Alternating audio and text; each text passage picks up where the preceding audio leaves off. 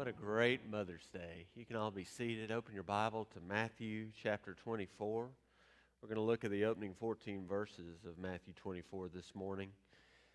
And before I came to be called your pastor, I had the privilege to serve a church in Kentucky along with the bishops. We served together in that church. And the building of Buck Run Baptist Church had to be situated in probably the most beautiful site I've ever seen for a church building to exist. It was situated on the banks of the Elkhorn Creek, and it was a stunning place. In fact, I can still hear the bubbling of the creek in my head as I would show up every day for work and find my position, walk into the church. It was just amazing to be able to see that beautiful creek, and the water would flow down the creek. And while it would, you would occasionally see a kayaker or a canoe come by, or someone who was catching smallmouth bass, and it was just a beautiful, picturesque place for a church to exist. The only problem was it was located in a floodplain. And that meant that any time that the banks of that creek would overflow, this 20-mile creek that would dump out into the Kentucky River, if the conditions were just right, it would bring havoc on that church building. And while I was there, I avoided most of the havoc, but right after I left, it hit in a big way. The pictures were incredible, how that entire region where the church was located just flooded. There was nothing that could be done to protect the church from the flood, and it was completely vulnerable to it. And since it was located on that floodplain, the question as to whether or not it would flood was never a question of if. It was always a question of when. And I share that with you because it's a wonderful metaphor to set up what we're going to be talking about today as we think carefully and biblically about what the Scripture teaches about the return of Jesus Christ. Because when you think about Jesus' return, it's not a matter of if. It's simply a matter of when.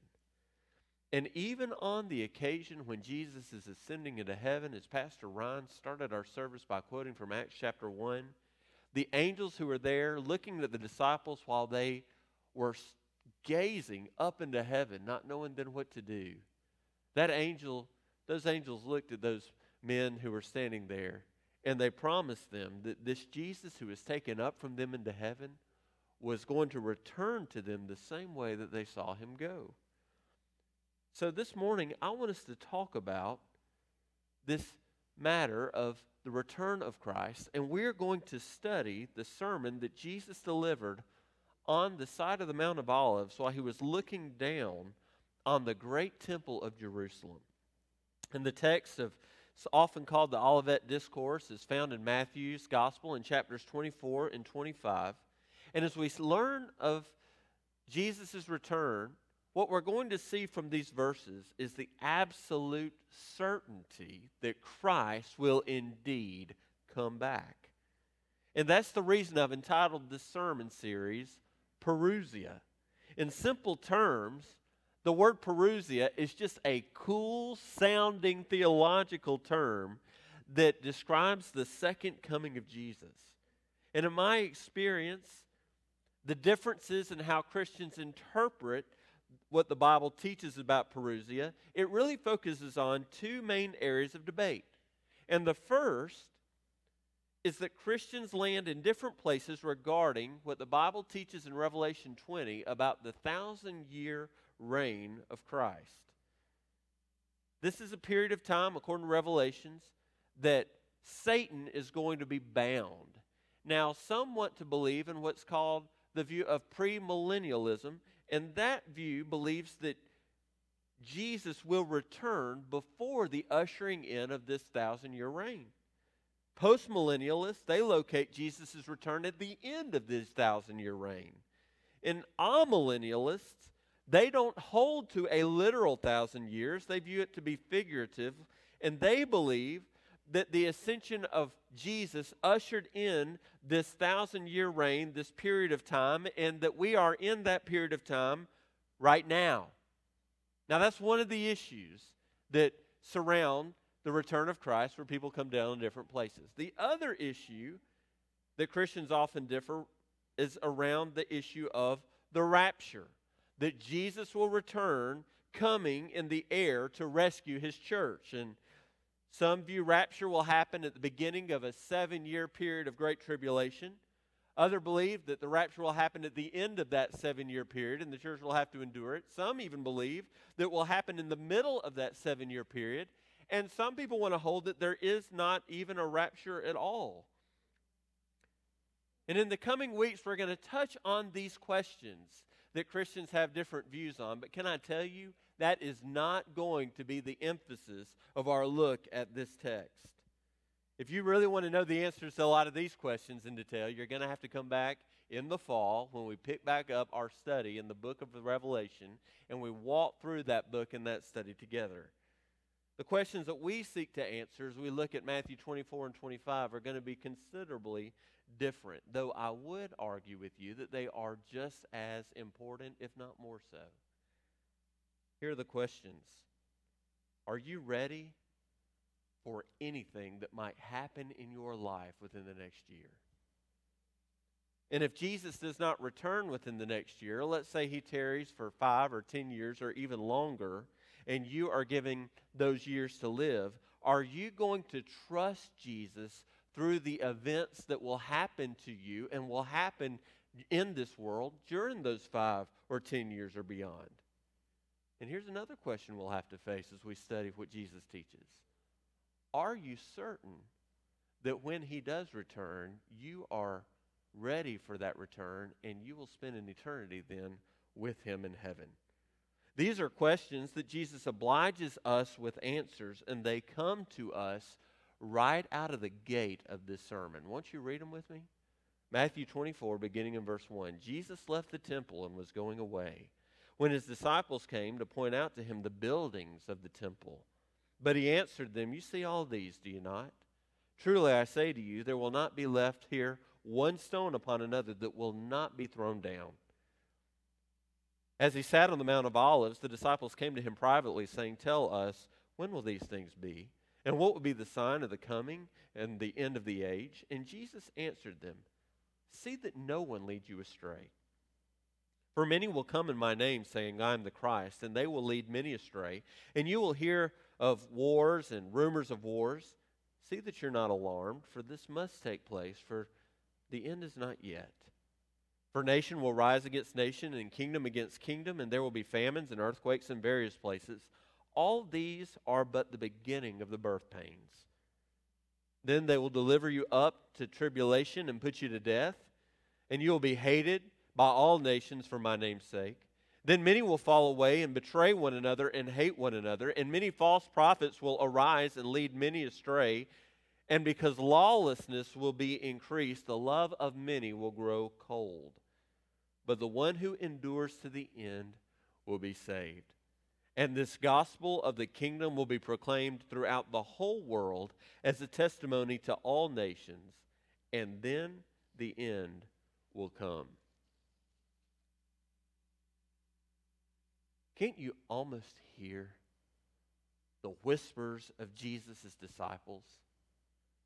Mark's gospel tells us that the disciples looked down from the mountain, and the whole discussion began when they looked at Jesus and they said, "Look, teacher, what wonderful stones and what a wonderful building." And the temple was likely the most awe-inspiring building of the ancient world. Some of the stones that made up the temple measured 40 feet long, 12 feet wide, and 12 feet deep, and each of these stones weighed over 200,000 pounds each. Herod's rebuild of the temple, completed just a few decades prior to this message that Jesus delivers on the top of the Mount of Olives, it took over 46 years for him to finish the renovation. And Jesus says here, before there ever was a weapon of mass destruction, that not one stone of this magnificent, majestic temple would be left on another. And what a message for us today. The things of this world, the things that we build, the things that we're so proud that we have made, they will pass away, according to chapter 14, verse 35, along with the heavens and the earth. but Jesus' eternal words will never pass away. And when that day comes, entrusting ourselves to our trustworthy, prophesying, sovereign King is the only way that we will be ready for that day.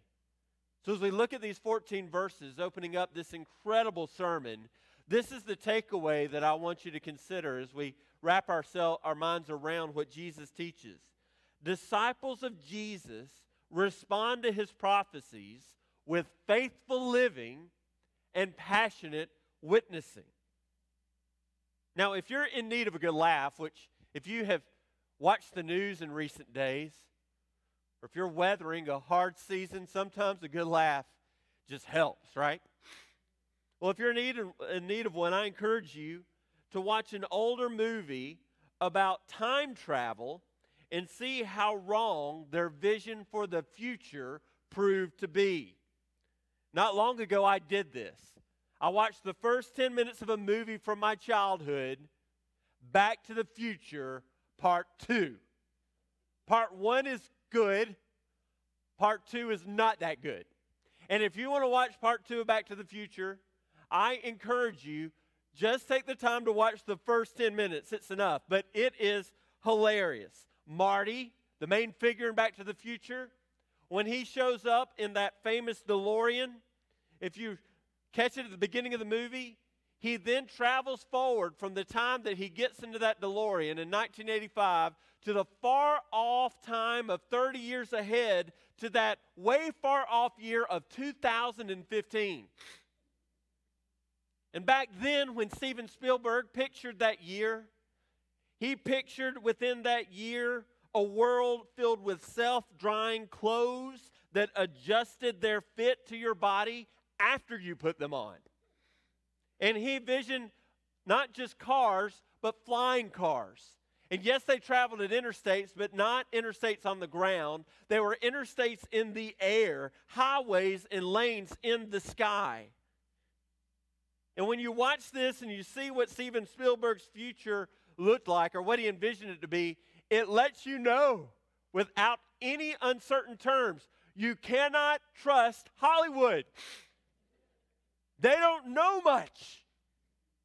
But just because you cannot trust Hollywood, thankfully, you can trust in Christ and what he has to say for the future. And the first thing that he tells us in chapter 24 is we need to prepare for deception. Jesus says, "See that no one leads you astray. Many will come to you saying, 'I am the Christ,' and they will lead many astray." Even when I read these words of Christ, it's very natural for our minds to be drawn to the horrific memories of figures like Jim Jones and David Koresh. But while they're awful to think about, the Joneses and the Koreshes of this world, since Satan masquerades himself as an angel of light, the worst forms of deception are often way more subtle than these. Many, like the prosperity gospel preachers of Joel Osteen and Paula White, they come closer to the real gospel, but they do not preach a real gospel. Their message defines God's blessings in our lives as a growing bank account or as the absence of human suffering. And if this is what you believe in, and this is all you believe in, it will lead to the same horrific eternal separation from God as the David Koreshes and the Jim Joneses of this world.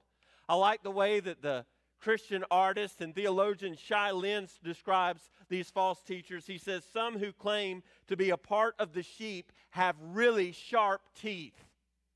And you know why that's true? The Bible warns us. They are actually wolves in sheep's clothing, and we need to guard ourselves against them. So how do we know the difference for those who lead us astray and those who lead us to the truth? Well, I think the best way is to consider the way that our U.S. government goes about the business of making sure that the U.S. bills that are being used in our economy and in currency are actual money or are actual notes that come from the U.S. government. And the way that they do this and how they identify counterfeit bills is a very intriguing thing for us to consider this morning. Do you know the way that we train up people to make sure that the money that's in print is not a counterfeit dollar bill? Let me tell you what they don't do. They don't send a team of people into a studio and look under the glass mirror or under a magnifying glass every single example of what has been a successful counterfeit in order to know all of the successful efforts out there so that you know what it looks like when you see a counterfeit. That is not what they waste their time doing. What they do instead is a much better approach. They train up a team to understand the U.S. dollar bill with such clarity. They know it so well that any time they engage something other than that dollar bill, they know the difference. So listen to me. Don't get overwhelmed in thinking that what you must do to guard yourself against deception is know every false teaching that's out there. It might help to know the enemy's tactics, but listen, more than that, we need to be a church committed to the true gospel, the pure gospel, understand it in its authentic version, the way that it is delivered to us in the Bible, so that anytime we come up against anything other than the true gospel, we know the difference.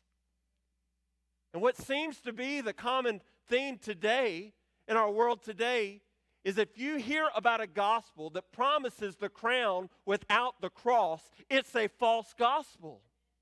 If you hear about a gospel that, according to Philippians 3:10, Paul said, my purpose in life is to know Christ, the power of the resurrection, and the fellowship of sharing in the suffering. You cannot know the power of a resurrected Christ if you don't also share in the sufferings that come along with knowing that power. Those two things go together.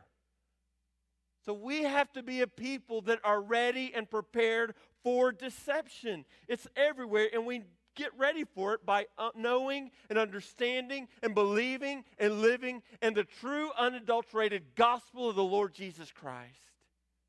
That which Paul delivered was of a first importance. Christ died for our sin, according to the Scripture, was buried and was raised on the third day. Anything outside of the work of Christ to bring salvation is a false gospel.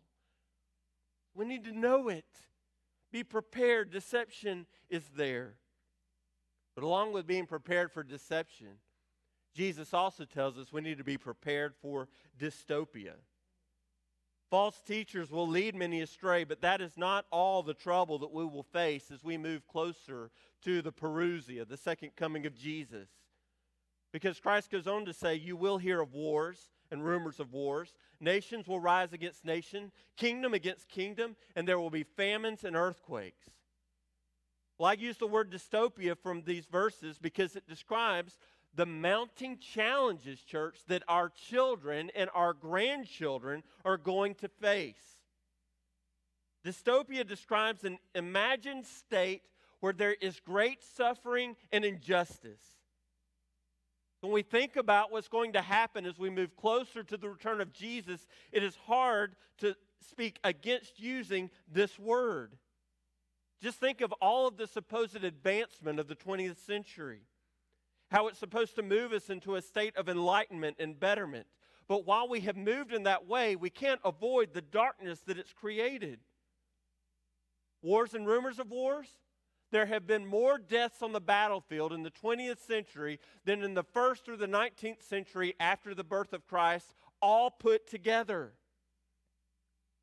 And the rumored threats of Iran, the concern of nuclear threat of North Korea, these things are real. And when you add to them the awful, catastrophic natural disasters we've endured, like in 2004, the tsunami that overtook Southeast Asia and killed hundreds of thousands. And when you think about even the hurricane that swept our own country, Hurricane Katrina, that devastated Louisiana, when you think about all the earthquakes that are happening in the world, have you ever been to Haiti?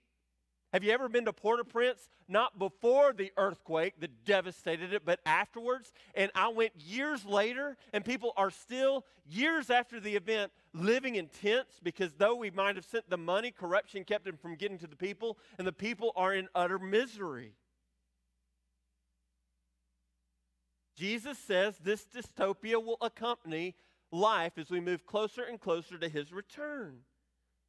So we could build bunkers in our backyards. We could stockpile toilet paper and canned goods. We did that not too long ago.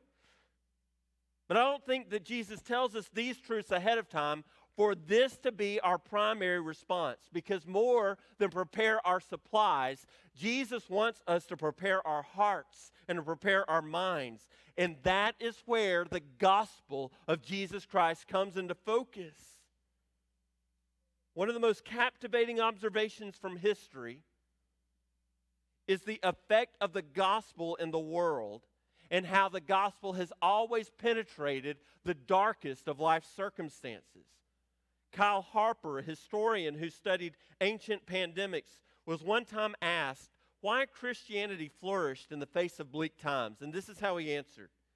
For Christians, it was a positive program. Listen to this. This life was always meant to be transitory and just part of a larger story.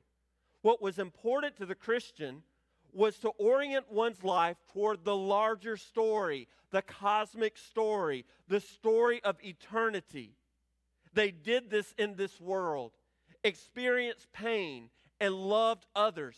But the Christians of that time were called to see the story of this life as just one of the stories in which they lived. And listen to how he ended. The hidden map was the larger picture. You cannot miss what he is saying if you have read your Bible from Genesis to Revelation. All the way through from the very beginning, we see undoubtedly the kindness of God. It is always on full display. But I want you to hear me. We see the kindness of God on full display not only in what is pleasant, but also in what is unpleasant. If not for being enslaved was Joseph, if not for the avoidance of famine as he rose to the second of authority in Egypt, the people of God would have never survived. It took famine, it took slavery for people to exist. That is the kindness of God. Our women are studying the book of Ruth, a book filled with tragedy and death and famine. And if not for those things, Ruth would have never been a part of the very genealogy of the Son of God. God's kindness is seen in that which is unpleasant along with that which is pleasant. Not only do we see his kindness in prosperity, we also see it in poverty.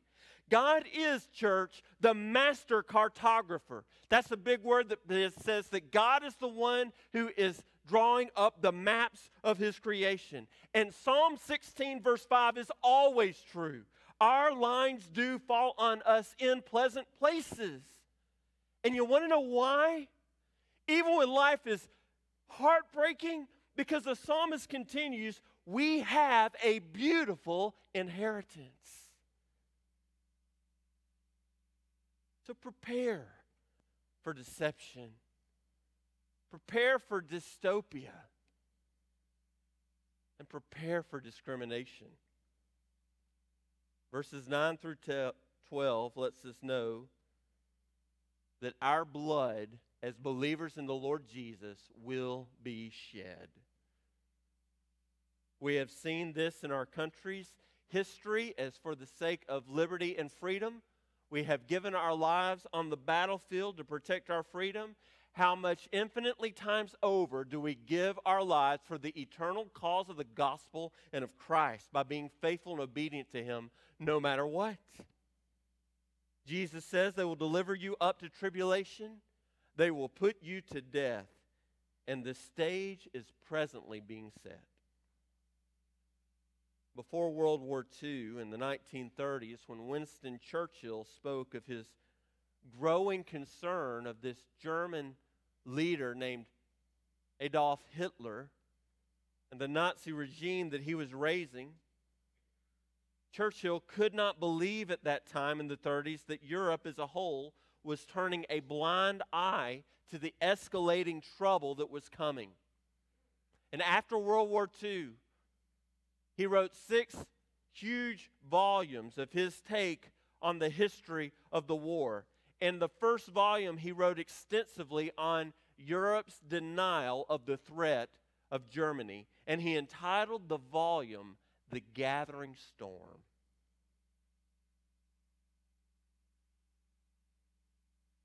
So Dr. Moeller has written a book called The Gathering Storm. largely motivated by this insight of Winston Churchill. And can I just agree with Dr. Moeller? The storm is gathering. The airplane of forced secularization within our country has already left the runway. Are you paying attention to what's happening in the world right now? I heard just this past week that in the state that I ministered before coming here, the state of Kentucky, they have it just as we have our children's homes here in the state of Georgia. Sunrise Children's Services that helped link up adopted children with their moms and dads is no longer in existence because the state told them they could not practice their religious liberty and stand upon the way the Bible defines family and be a part of adoption in that state any longer. That happened this week. More and more, whenever the church steps out into the public arena and the public sphere, we will be met with this kind of ridicule and discrimination and told to either shape up and join the party or get out of the town. And so when Dr. Moeller was writing about what was happening there in the state of Kentucky this week, this is what he said, and I just want to give it to you, and I want you to think about it. The momentum towards secularization in this country will not stop until every religious agency that has any connection with the public square is forced to recant of those religious convictions and join the revolution and get in line. So the pressure is coming from outside of the church against the church, but Jesus says it doesn't stop there. He also says in this text it comes from within the church. Verse 10 says that many within will fall away, will betray one another, and will hate one another. As the pressure mounts, rather than trust in the Lord and the power of the gospel, many self-proclaimed Christians in the pew would rather trust themselves and stand against those things. And as they trust themselves, Jesus warns that the love of many will grow cold. Doesn't this sound like a line straight out of Tolkien's Lord of the Rings?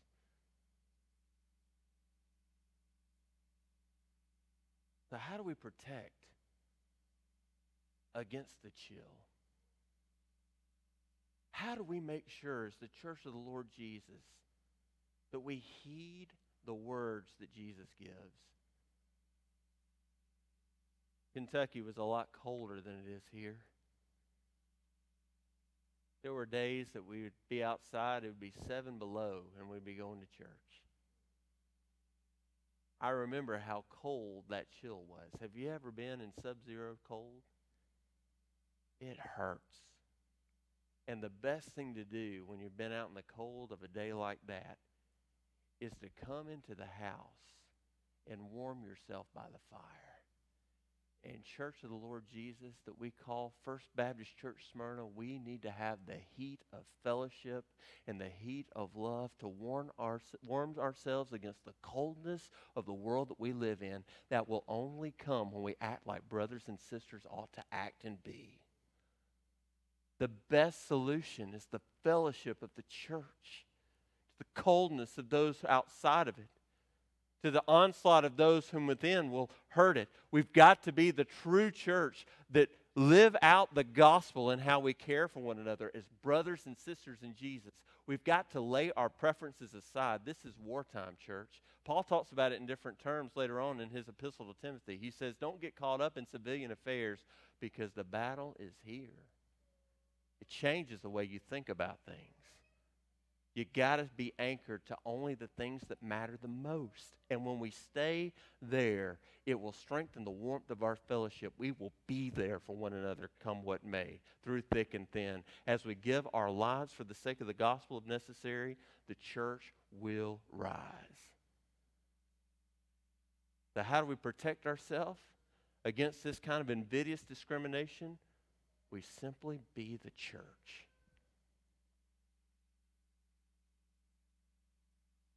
So there will be some that fall away. It says in verse 13, as he has all of these hard things to say, he then tells us, but the one who endures to the end will be saved. We need to come along each side of each other and help each other get through the end and finish the race well. And then I want you to notice what he says next. After preparing against deception and preparing against dystopia and preparing against discrimination, he says in verse 14, this is the ultimate sign. The gospel of the kingdom will be proclaimed throughout the whole world as a testimony to all nations, and then the end will come. So what are we then to do? Along with preparing, we share the gospel. We have to anchor our lives to Christ to endure to the end, and we pursue our mission. Every nation must be reached with the gospel of Jesus Christ, and then the end will come. There's lots of healthy discussion about what this text means.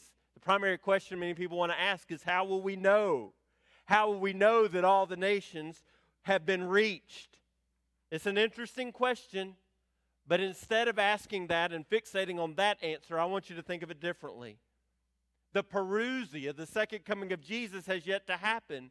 So the task is obviously not yet done. When it is done, Jesus will come. He's not come, so it is not finished. Until he returns, there is work to be done throughout all the world. We've got to get busy. We've got to fulfill our mission. We've got to go across the street to our neighbors. We've got to go across the world to those places that are hard and need Christ and take the gospel to them to fulfill our mission while we still can. Because after he comes, the opportunity will no longer be there for people to be saved. We got to share the gospel. And can I encourage you how proud I am for the way that you as a church family are committed to this endeavor? I want you to watch this video.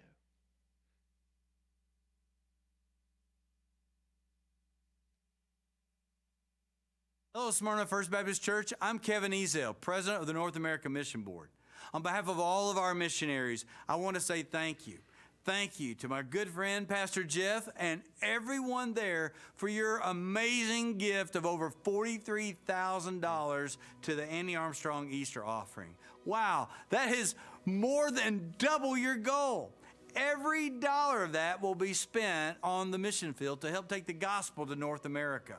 We are grateful for your partnership and your generosity. Thank you so much. Right now, this very second, in a big city like New York or in a small town in Canada, on a military base in Texas or on a college campus in California, there's a new church starting. There's a homeless man discovering someone sees him really for the first time and cares about him. Maybe there's a mom, a dad, a little boy, a little girl who's hearing the gospel for the very first time. Right now, today, the mission is moving forward. And because of your generosity, you are helping make it happen. We just want to say thank you again. All of our missionaries are able to do what they do because you have provided the resources to start new churches everywhere for everyone. They have what they need to provide food and shelter for families who don't even have the basics of life.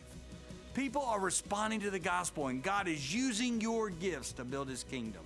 Even when it's hard, especially when it's hard, it's important to know this is what happens when we are faithful. The mission moves forward. So we do it in our giving. We leverage everything in our life to making sure that the gospel is taken to the ends of the world. Isn't that encouraging? You know, this past week was a hard week for me. I said goodbye to one of my mentors in the ministry who I deeply love. I got to preach his funeral in Louisville. His name was Eddie Hatfield. Dr. Hatfield poured his life into me. We would meet often over a pastry. There never was a pastry he didn't like. And while we would eat chocolate eclairs together, he'd just pour into my life. Well, I wrote half of my dissertation in his basement, and on one particular occasion, I went into his kitchen because they gave me free access to everything just to come as I wanted. And I noticed that the kitchen light was out. So I reached up and I grabbed a chair and I promised them I could help them get the light bulb in their fixture. And I unscrewed, it's one of those kind with the screw in the bottom, you know. The whole time you're thinking, you're like, I hope I don't drop this. And I unscrewed it and I took off the bulb and I took out the old light bulbs, replaced them with new ones, and I stuck that bulb up, and very carefully, as skillfully as I could, I put that back on there. I called them in and said, look what I was able to do. And I flipped the switch, and boy, the light came right on. And 2 weeks later, I was back at their house, same kitchen. They've got a new fixture in their house. They'd never told me that they were redecorating. I asked Dr. Hatfield, why'd you get a new fixture, if you don't mind me asking? And he just laughed out loud. He said, Jeff, about 5 days after you left, we were sitting in the den, and all of a sudden we heard this tremendous crash in the kitchen.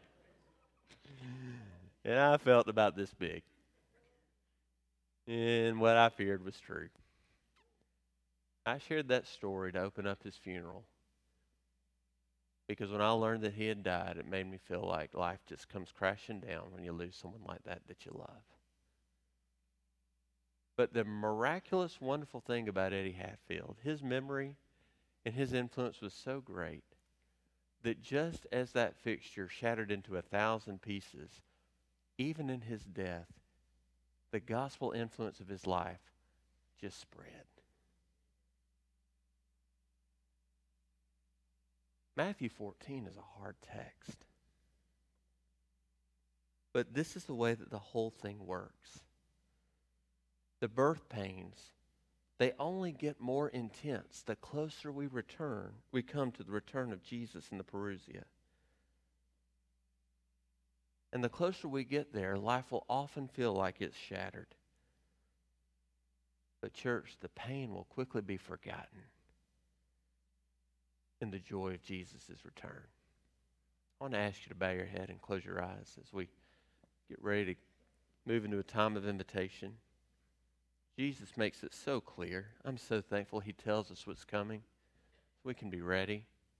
We can share the gospel. The whole point of this text is that we can live with faithfulness and share Jesus with passion. If you're here today without a relationship with him, I just invite you to consider the claims of who Christ is. There is no other name under heaven by which you can be saved. If you will transfer your hope and your trust in the finished work of Jesus, in the true gospel that Jesus has done it all so that you can know him, you can become a Christian today. But for all of us here, the challenge is to live each day faithful before him, to stay anchored to him, to not get distracted by the deception and the dystopia and the discrimination that is sure to come, but to stay looking unto him, the author and perfecter of our faith. And if there's any area in your life that you have been rocked, I just invite you as we sing in a moment, just to repent, just to turn to him, trust him in an even deepening way so that you can live your life ready for his return. So that when he comes back, you'll be found to be one who is faithful to the end. That's our prayer. Father, we just thank you so much for this time, and I pray that you will use this invitation as you deem fit. Thank you so much for your truth, and in Christ's name we pray, amen.